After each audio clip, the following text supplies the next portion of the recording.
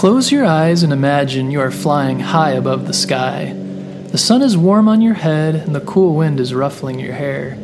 You look down below and see miles and miles of land and mountains in the distance. People in cars are so small they look like little bugs hurrying around. You fly your plane through fluffy white clouds and fly faster and faster. It feels like you are on top of the world and nothing can stop you from doing anything you dream.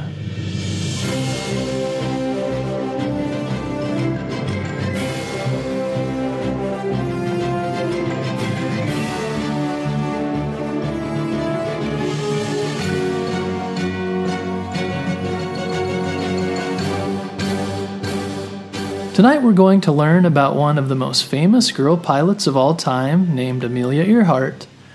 Amelia Mary Earhart was born in Atchison, Kansas on July 24, 1897. Growing up, she lived with her parents, Samuel and Mary, and her little sister, Muriel. Amelia's nickname was Mealy, or Millie, and her sister's nickname was Pidge. Even as adults, they called each other by their favorite nicknames. At home, their mother gave Amelia and her little sister lots of freedom to play outside and explore.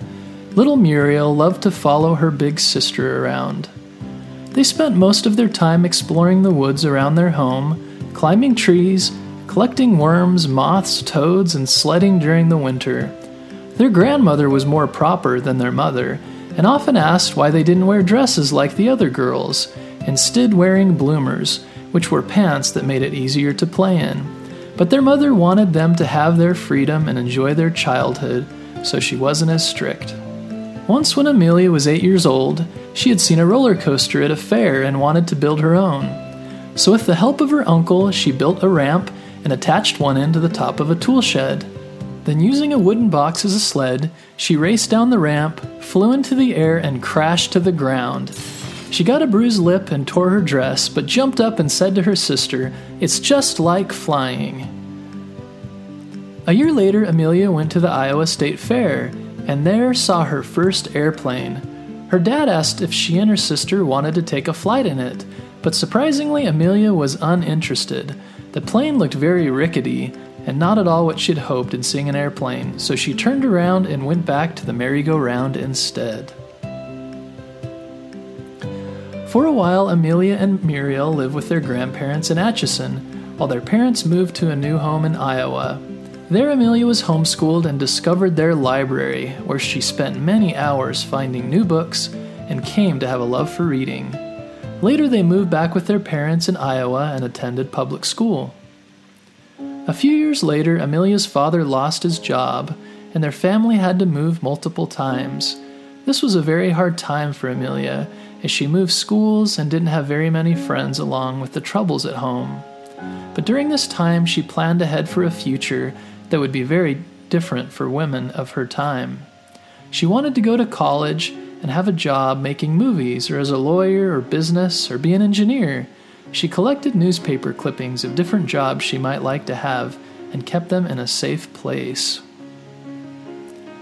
In 1917, World War I was going on in Europe. While visiting her sister in Canada during Christmas break, Amelia saw the wounded soldiers coming back from the war. She wanted to help, so she learned to become a nurse's aide and started working at a military hospital. She spent her time making food for the wounded soldiers or handing out medication that they needed to get better. A couple years later, Amelia and some friends were visiting an airfair in Toronto, Canada. During the fair, Amelia and her friends were in a field, while a World War I plane was flying overhead. The pilot flew his plane down toward them to try and scare them for fun, but Amelia didn't move. She just stood there watching him as he flew by. Later she said, "I did not understand it at the time, but I believe that little red airplane said something to me as it swished by." Not long after this, Amelia moved to California to live with her parents. In Long Beach on December 28, 1920, Amelia visited an airfield where she got her first flight. She said, "By the time I had got 200 or 300 feet off the ground, I knew I had to fly." So she got to work making it happen. For the next several months, she worked many different jobs to save up $1,000 for her first flying lessons. She took her first lesson on January 3, 1921, at Kenner Field in Long Beach, California. To look like a pilot, Amelia bought a leather jacket and cut her hair short, like other girl pilots at the time. She bought her first airplane, a little yellow biplane, and named it the Canary. On October 22, 1922, Amelia flew her little plane to 14,000 feet and set a world record for a woman pilot. Over the next few years, Amelia continued to fly as a hobby, but also worked as a school teacher and wrote for the newspaper about flying. As she wrote more, people began to learn about her love for flying. In 1926, a pilot named Charles Lindbergh was the first man to fly across the Atlantic Ocean by himself. A year later, someone asked Amelia if she wanted to be the first woman to fly across the Atlantic. With the help of another pilot named Wilmer Stoltz, on June 17, 1928, Amelia and Wilmer flew from Newfoundland to England in 20 hours and 40 minutes. When they returned back to the United States, Amelia and Wilmer were met with a parade in downtown New York. After that, they met President Woodrow Wilson at the White House. The newspapers called Amelia the Queen of the Air, and she spent the next year touring the country and speaking about her adventures as a pilot. For many years, Amelia had sewn her own clothes, so as part of her new fame, women became interested in dressing simply and in wrinkle-proof clothes like Amelia did. Amelia continued writing and speaking and letting everyone know that women could be pilots too. Her next goal was to fly across the entire United States, and she did this in 1928. A year later, she married her friend George P. Putnam, who proposed to her 6 times before she finally said yes. In 1932, Amelia set off from Newfoundland for another record to fly across the Atlantic by herself this time. During the flight, Amelia had to deal with strong winds, icy weather, and problems with her plane. It was a scary voyage, but she stayed strong and kept going until she reached Northern Ireland. There she landed in a farmer's field, and the farmer asked, "Have you flown far?" "Yes," Amelia said, "from America," to the farmer's surprise. In 1935, Amelia flew from Hawaii to California, then from California to Mexico City, and then Mexico City to New York. But her biggest goal was yet to come. In 1935, Amelia and her team started planning for an around-the-world flight. Others had flown around the world, but her journey would be the longest. They began working on her special plane, modifying it so it could make the trip. She also picked her navigator, the person who would chart their journey, named Fred Noonan.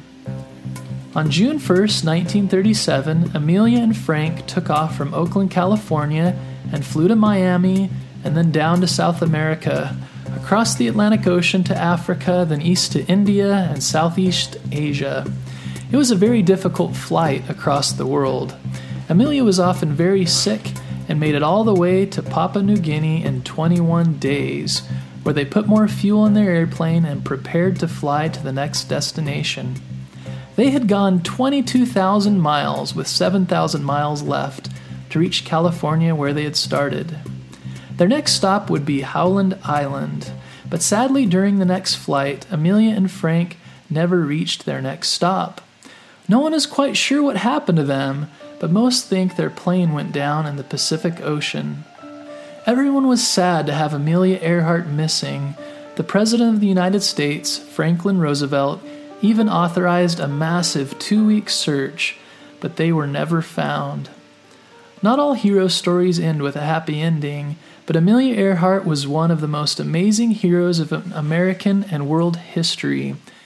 Amelia showed the world that people can do incredible things when they are determined and put their minds to it. She also showed the world that girls can do adventurous things such as be pilots and break records by flying across the ocean.